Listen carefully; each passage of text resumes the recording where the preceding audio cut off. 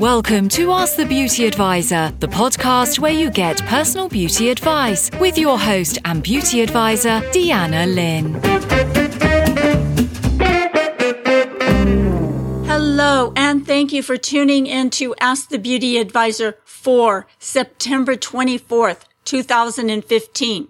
This is the podcast where we talk about all things health and beauty, and today I'm very excited about this show.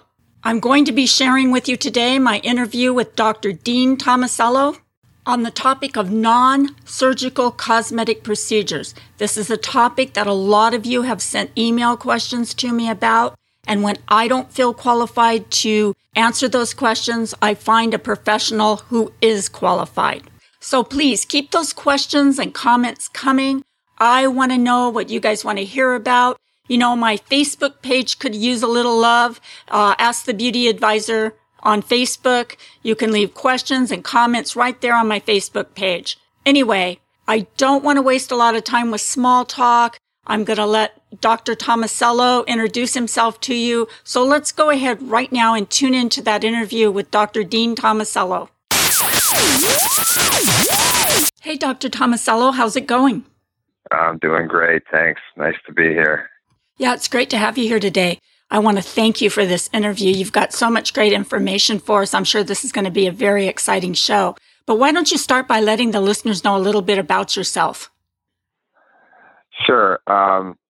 My original training was in family medicine about 20 years ago, and I started doing a lot of skincare in practice. And that, starting about 10 years ago, I really transitioned into doing full-time skincare and medical aesthetics, which involves a lot of different ways to treat the skin using skincare and using medical aesthetic treatments, which is a wide range of treatments: Botox, dermal fillers, laser treatments, microneedling, chemical peels. You know, the whole gamut of different procedures we do to help people look and feel younger. And that's my specialty now, is medical aesthetics. So you specialize in non-surgical cosmetic procedures, am I correct? That's correct. So I don't use a scalpel. It's all without cutting. So it's all non-surgical, absolutely. All right, so let's go ahead and dive into some of those non-surgical procedures. Let's start with Botox and fillers. Can you explain for us the difference between the two? Sure. Botox is a neurotoxin. It was the first one that came out on the market about 12, 13 years ago now in the United States. And there's some newer ones that have come out since then, which include Dysport and Xeomin, which has been around for a couple of years now. And those are neurotoxins. Those are what we inject into the brow and the forehead and the crow's feet areas. You can also inject in other areas in the chin and neck, and those are injected to block muscle movement. They bind to the nerve and they prevent the nerve from innervating the muscle, so the muscle doesn't move and you end up with much fewer wrinkles. Fillers are a completely different substance that is injected to fill in an area. Most of them are made of hyaluronic acid. They go by names of Restylane and Juvederm, and Bellatero's a newer one. These are substances we inject. You may around the nasolabial folds or the marionette lines, which are the lines between the corners of the mouth and down towards the chin. We also inject into the cheeks. We can inject the lips or around the lips. Pretty much anywhere in the face. There's some other fillers like Radiesse, which is a different substance that I use a lot to sort of fill in areas and raise the cheek area. So there are differences. One is a Botox, and those are Dysport and Xeomin are neurotoxins, and the dermal fillers are actual substances that are injected to fill in areas. Now, are you able to use Botox and a filler at the same time? Yes, absolutely. In fact, we do that quite often. I'll give you an example. Someone may come in to have Botox in their brow and their forehead and on the sides of their eyes, and then just someone I saw today wanted some filler in their nasolabial folds, and you can do it at the same time. Those two can be combined. I don't usually inject filler into the same area where I inject the Botox, but that's a very rare situation typically. Yeah, they can definitely both be used together, and there's really no reason not to do them together. In fact, you don't need separate appointments to have Botox and fillers. So if somebody had, like, let's say, really deep lines, the frown lines, the lines between the eyebrows, let's say they were really deep, would you be able to maybe relax it with the Botox and then immediately fill it in with a filler? You could. I mean, that is one area where you could do Botox and a little filler in the brow. The thing about it is, if someone's never had Botox and they have some really deep furrows, like in their brow, the Botox is definitely going to help. Takes maybe 3 to 5 days to have its full effect, and it's definitely going to smoothen that out. But sometimes people those furrows have been there so long. The Botox helps. And then a lot of times what I'll do is you can do some filler in that area at the same time, because you're really not injecting the filler into the exact same area as the Botox is being injected. And that works really well. And there's certain fillers that work better for those little smaller areas, like in the brow and around the eyes and things like that. We also fill in under the eyes, which is called the tear trough, which it's a lot of people lose volume in that area. That's an area that I try to focus on with certain patients. Now, when you talk about filling the hollowness underneath the eyes, what is the filler of choice for that area? Under the eyes is a very delicate area, and you got to remember these fillers, even though they all may go under the heading of hyaluronic acid, there's different molecule sizes. So a product like Restylane or Belotero has a smaller actual molecule size, so it's better for more delicate areas. So I actually, under the eyes, prefer to use Restylane. And when you're looking for areas that need more volume, you use the bulkier agents, like Juvederm has a new one called Volima. Or Radiesse is another good one for bulking up areas that are very, with deep furrows. But when you're talking about delicate areas around the eyes, you want to stick with something like Restylane. Belotero is new, and that's one good quality about it. There's another one called Prevel, which is also very good, as a very small molecular size. So there's differences even between the fillers as far as, you can't really tell by looking at them, but when you inject them, there's certain ones that are better for more delicate areas, definitely. Right. Now, underneath the eyes, I know you got a lot of soft tissue and muscle, so you could probably inject the filler fairly deep so that it wouldn't appear bumpy on the surface. But what about a more bony area, let's say the temples?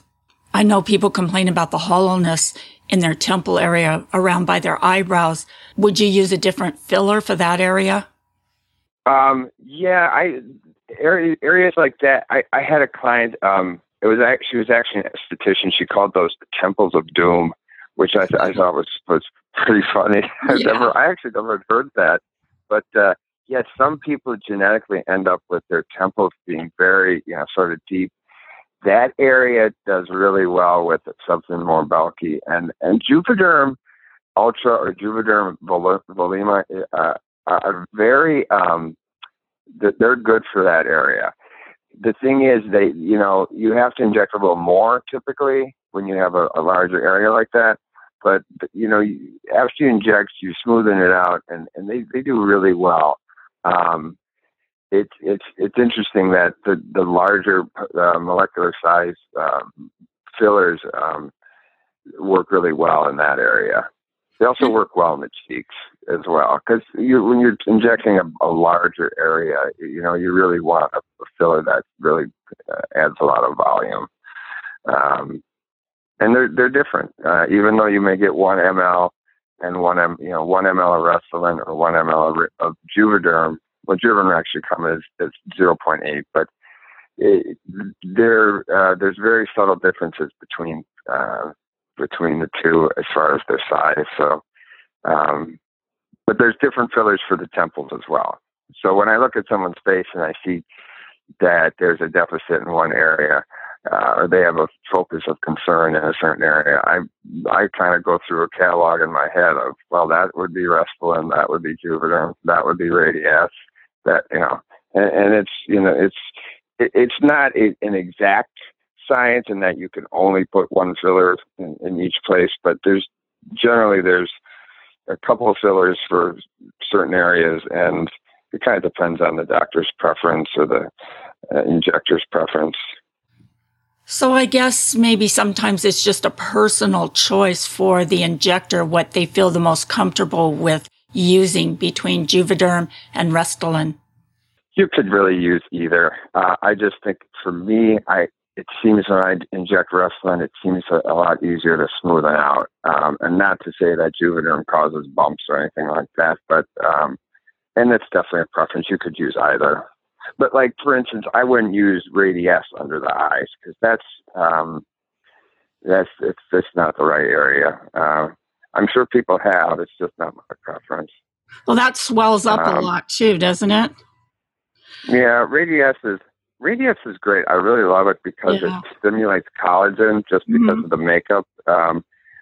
It has a more collagen stimulating quality to it. In fact, I saw somebody I hadn't seen in almost 2 years, and this isn't typical, but I had put Radiesse in her nasolabial folds, and I could still see that there was filler in there, and that's a long time. But some people, it depends on activity level, and it depends on how much is injected. But I was kind of surprised to see that she still had some Radiesse left after almost 2 years.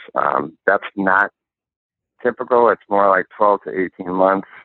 But I like that product for big areas because it does stimulate collagen and it tends to last quite very long. Versus like Restylane or Juvederm Ultra, which are more like 6 to 9 months. But I really think as far as the fillers go, I mean, you want to get the right filler in the right area, and costs. There's differences in cost, but it's usually not that significant that you would want to go with a cheaper filler. Restylane is a little less expensive than, say, Radiesse typically. Yes, I really like the looks of Radiesse. Some of my clients have come in that have had that done, and they look so young and so natural. But I do think that you have to be very careful and make sure that you get a really good shooter or injector, because I've seen these people that look totally overdone. Their cheeks look puffy, especially the movie stars. Is there any way to reverse something like that? I'll tell you, there's something called hyaluronidase, which you can inject to break down the hyaluronic acid fillers like Juvederm and Restylane. With something like Radiesse, there's really not a product to break it down, so you're kind of stuck with it. Something I ought to mention that is important, and I'm not sure if it's maybe hard for patients to tell, but when you inject the product, you don't inject like a big glob of it. You kind of do, you go under the skin and you kind of fan it out because you want to get as much surface area use of the product as you can, if that makes any sense. A lot of times injectors, I've had people come to see me because of someone just injected, they didn't smoothen it out, and they end up with a lump. And a lot of times I'm able to massage it out or try to inject and kind of move the product around a little bit. But as far as like Radiesse, it's tough because you don't have the ability to break it down with another injection. With the hyaluronic fillers, Restylane, Juvederm, there is a product called hyaluronidase, which actually breaks it down, which you can inject to. It actually breaks down the filler. I've only had to use it once in 10 years, and it was a situation where a lady, we just couldn't get it right. She just was just very concerned about one little bump she had, which nobody could see, but I put a little hyaluronidase in there, and we got rid of that. So, but that's one time I had to order it special because I don't really use that ever. But it can be reversed. I had another patient come to me actually that was somewhere else, and we couldn't smooth it out, and we injected some too. So it does have a reversibility to it with those fillers if you need to. But again, it's so rare that I need to use that. All right. Well, let me ask you a question here. I've had some clients that maybe have gone to a doctor and gotten a lot of fillers and Botox injected into maybe their facial area. And then maybe a month or so later, they decided they wanted to get some laser resurfacing. And maybe they went to a different doctor for that. So I guess what I'm asking here is, would a laser resurfacing treatment break down or destroy the filler that had maybe been previously applied like a month before? How does that work? Is there a possibility that the laser would break the filler down? No. That's a good question though, because when you think about it, you would think it does, but the laser doesn't really target that. It targets more the skin than the filler. The filler is actually deeper. Okay. I wouldn't recommend someone getting laser within 4 weeks of getting filler, because the filler's got to kind of settle in, and even though it's injected and smoothened out, the filler itself kind of does its own little movement and sort of settles in. So I really recommend people wait at least 4 weeks for doing intense pulse light or something like that. And if you're doing some aggressive resurfacing, I probably would wait even longer, maybe 6 to 8 weeks.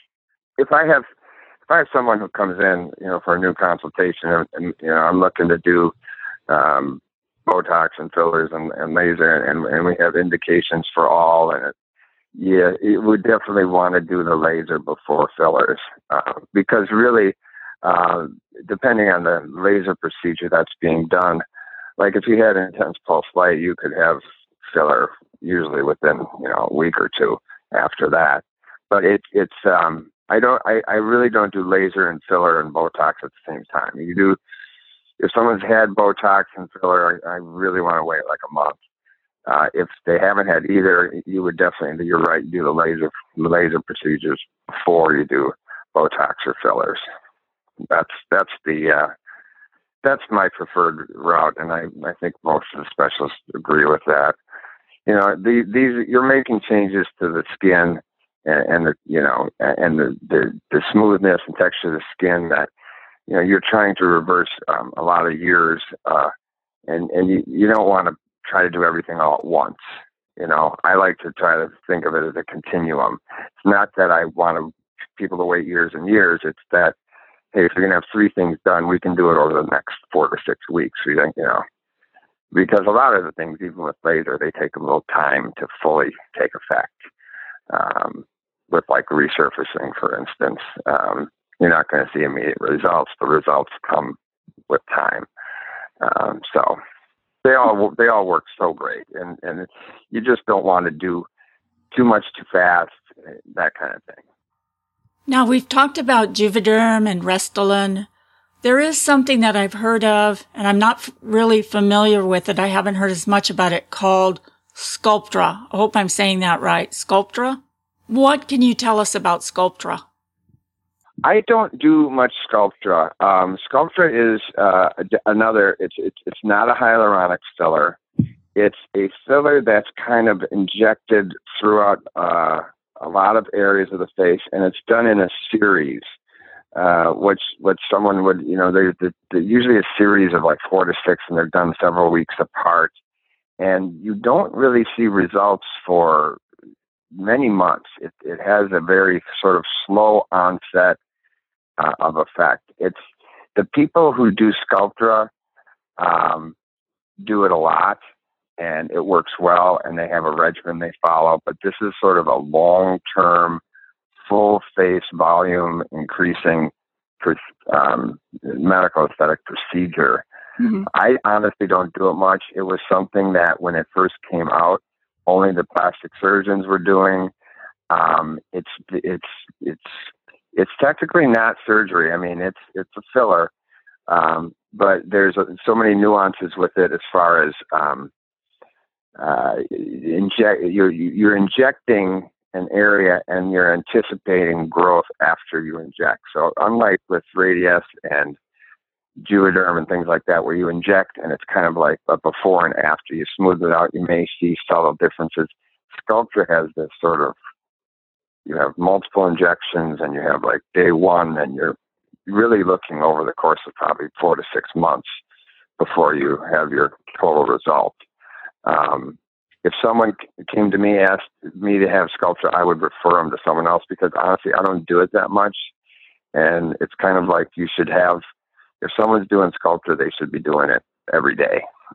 It's a little tricky, but it's newer, and I've seen amazing results with it, actually. So it's not something I've incorporated into my arsenal of what I do, but it's different than any of the other ones in multiple respects, as far as how it the onset of how it fills the face, and also the fact that you have multiple injections over a period of time. But it does amazing results. I see it more used in situations where people really need probably to have more aggressive, like a facelift, but they don't want to, so they're going to go the route of getting multiple injections of Sculptra and going for a sort of a progressive increase in their face volume that way. So now if a person was thinking about maybe getting Sculptra, or at least having a consultation, what would be the best way for that person to find somebody who specializes in this kind of procedure? Probably go to the Sculptra website, and they probably have a list of providers. And then what I would do, I always try to think of it as what I would do if I was a patient. And what I tell people is and I have this like on my website and the posts I do on like LinkedIn and thing, I remind people, like, to the best of your ability, find out if this person has been doing it a while. Maybe ask for a reference from someone else who has had it done. A lot of, I mean, I've done that with I mean, you obviously have to have a release from the person to, say so-and-so had this done. But I also tell people to be wary of a new clinic that just opened and someone is doing Sculptra and you don't know anything about them. A well-established place that I think in most cases, if you call someplace and say, how long have you been doing Sculptra? And, that's probably the best way to go. But if you go to the Sculptra website, they'll probably give you a list of providers. But that's probably not going to be the totally safest route. The safest route is word of mouth. Maybe get some, find a contact of some sort that they can say, well, this person had done, and this is what they said about it. Having like a review from a patient or something like that. That's true across the board. That's kind of true in medicine in general. All right, so let's go ahead and transition over into the topic of lasers. Let's talk a little bit about lasers. Now, what kind of treatments or what kind of conditions do you recommend treating with lasers? Or when or why would you use a laser over a filler or Botox? As far as medical aesthetics goes, you have these treatments like Botox and dermal fillers, which are the biggest ones. But actually, the third most sought after laser treatment is laser hair removal. And one of the treatments that's gaining a lot of momentum is intense pulse light. They're very similar because let me just break it down to you have intense pulse light, which is an energy source that targets the skin, and it helps to tighten the skin and stimulate collagen, helps get rid of brown spots. Some people say it helps acne. That's a little controversial. And intense pulse light is also used for hair removal. It's a little different wavelength, but it's really the same device, and it's intense pulse light as well. That targets the hair follicle. The reason you need multiple with laser hair removal, by the way, is because you have to get the hair follicles at a certain part of their growth period. So that's intense pulse light. With laser resurfacing, what you're doing is making a lot of holes in the skin. We had the laser I've used is called a pixel, which it's sort of like a very advanced form of microneedling. You're making a lot of holes in the skin to help stimulate the skin to have a new surface and to stimulate collagen, which are two big ones. So there's resurfacing, and then there's intense pulse light. Those are kind of two broad categories of lasers. Now, also, isn't there some type of laser or something that tightens the skin on the body, like maybe it gets rid of belly fat? I'm not sure of the name of that type of laser. Maybe it's something called alt therapy, or I don't know. Like cool sculpting and that type of thing. Mm-hmm. I think that's what you're referring to, right? Which is that's a way of getting rid of fat, basically. I mean, there's multiple ways to do it, but there's ways to use laser to actually heat up the fat cells and shrink them. And there's a lot of different procedures for doing this. It seems like a new procedure comes out all the time, but that's basically what we call non-surgical fat reduction and skin tightening. Okay. Whenever people request this type of thing, I always think like you have to do exercise too, because what you're doing is you're heating up and reducing the size of the fat cells, and but if you don't incorporate some exercise into that, a lot of times the fat cells are just going to come back. But some of the names, I mean, liposonics and QuantaShape and cool sculpting, I'm not sure if that's what you're referring to, but those are laser procedures too. It's a different type of laser, but basically what it's doing is it's heating up and it's reducing the sizes of the fat cells. So you're not really getting rid of fat cells like you would with, say, liposuction. What you're doing is you're heating up and you are shrinking each individual cell. So you still have the same amount of fat cells, they're just smaller. So would those type of lasers just mainly be used for the body and not used on the face or neck? Right. Those are usually like abdomen. Some people, you can use it in the neck area. Like some people have, chubbier necks. Right. But it's mostly abdomen, hips, that type of thing. And those are becoming much more popular as well. So it's important that you brought that up. On my website, I go through some of the new procedures that are picking up momentum, and that's one of them. That's the non-surgical fat reduction and skin tightening. All right, so you've talked a lot about how lasers can stimulate collagen, but is it true or false, and I've heard this a lot, that once a person gets into their 60s, their body no longer produces collagen, so therefore these type of lasers would have no effect? There's no way. Your skin has a lot of collagen in it. What happens is you have a relative decrease. If you can't stop making collagen at any age. I don't think someone who's 80 isn't making any collagen. It's just you're not making it as quickly. And you have to add to the fact that the collagen is broken down by a lot of environmental factors like ultraviolet rays and smoke. I mean, the things that cause free radicals and heat, cold, the things in our environment. And someone who's 60 has had a lot more exposure as well. So, but if you did, and I've done laser resurfacing on people in their 60s, and you definitely see improvement because what you're doing is you're going into skin layers and you're stimulating collagen.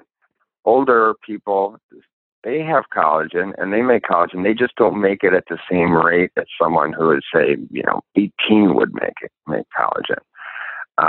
Things, slow down. A lot of it has to do with decreases in hormone levels and,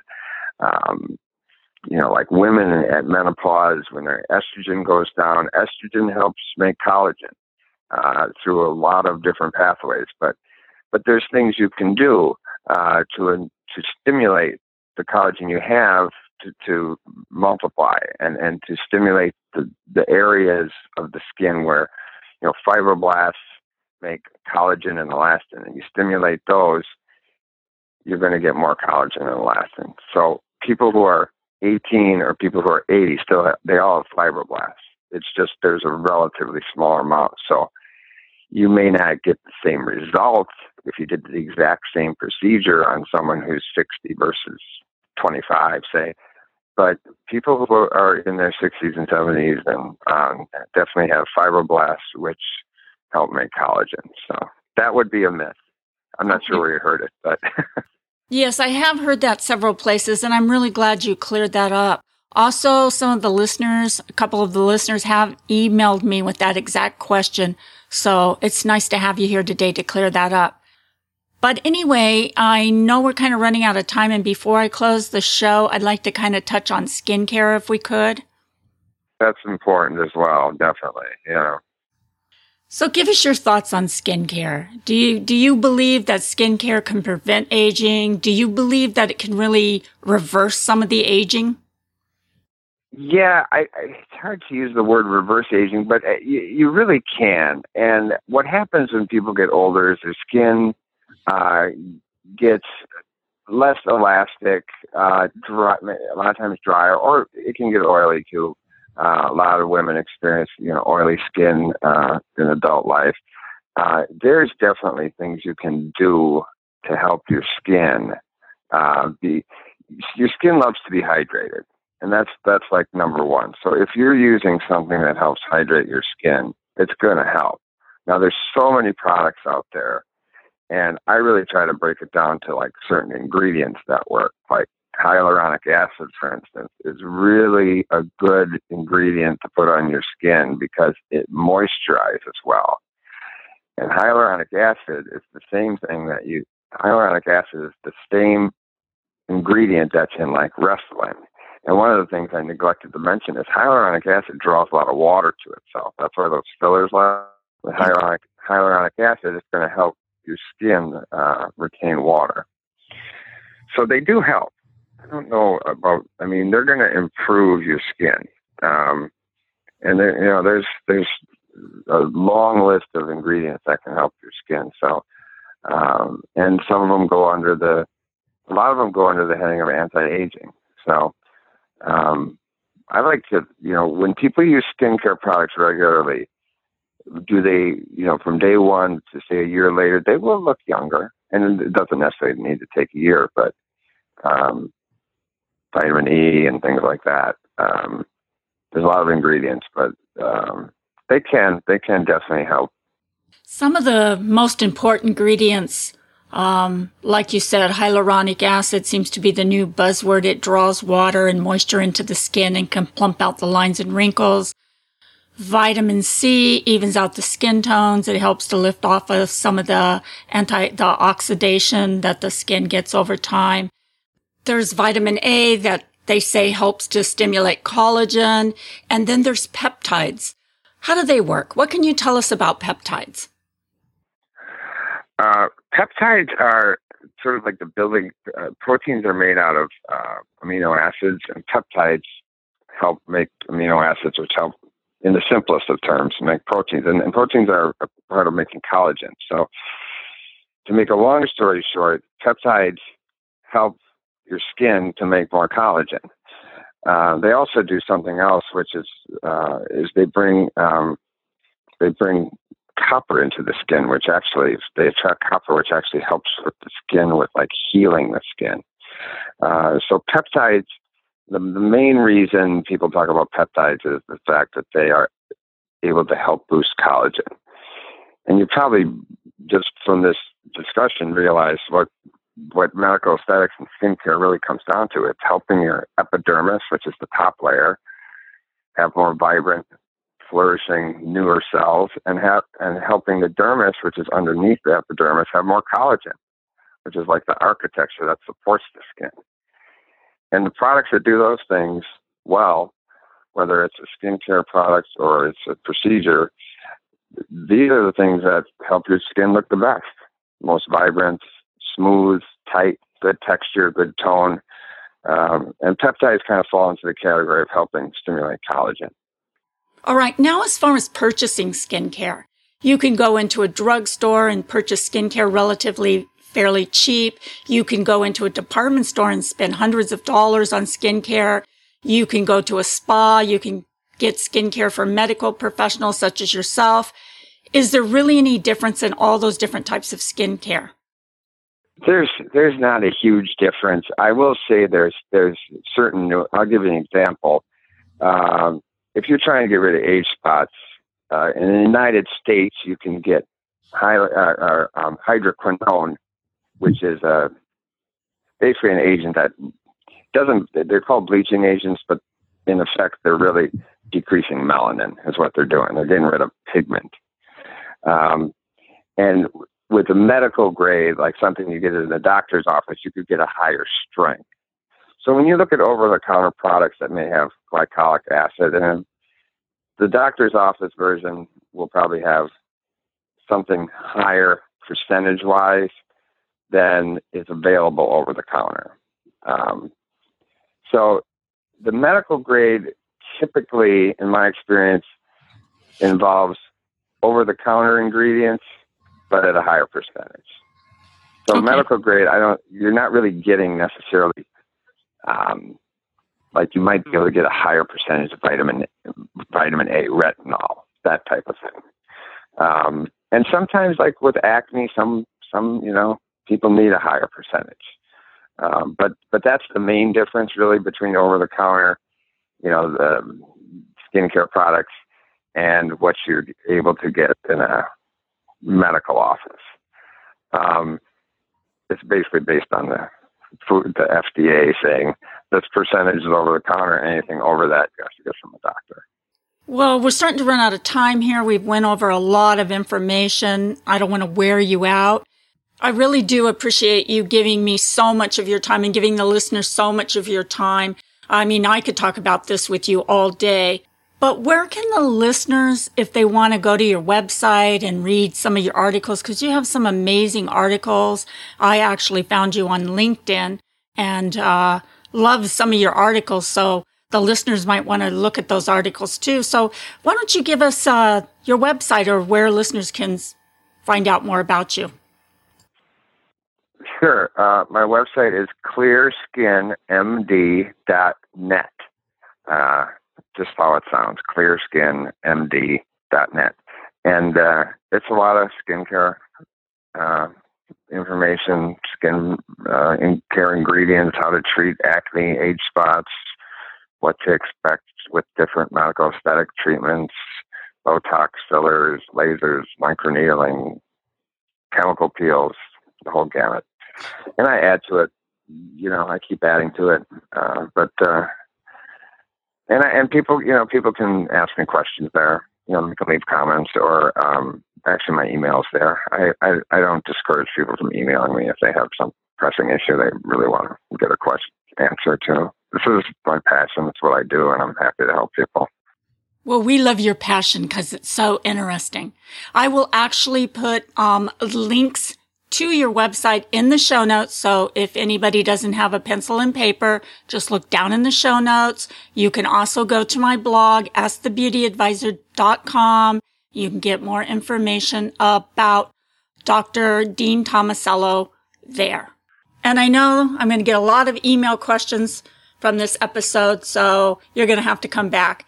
Anyway, thank you very much, Dr. Tomasello. It's been a pleasure. Hey, my pleasure. You have a great afternoon, okay? All right, I will. Thank you. Bye-bye. All right. Talk to you soon.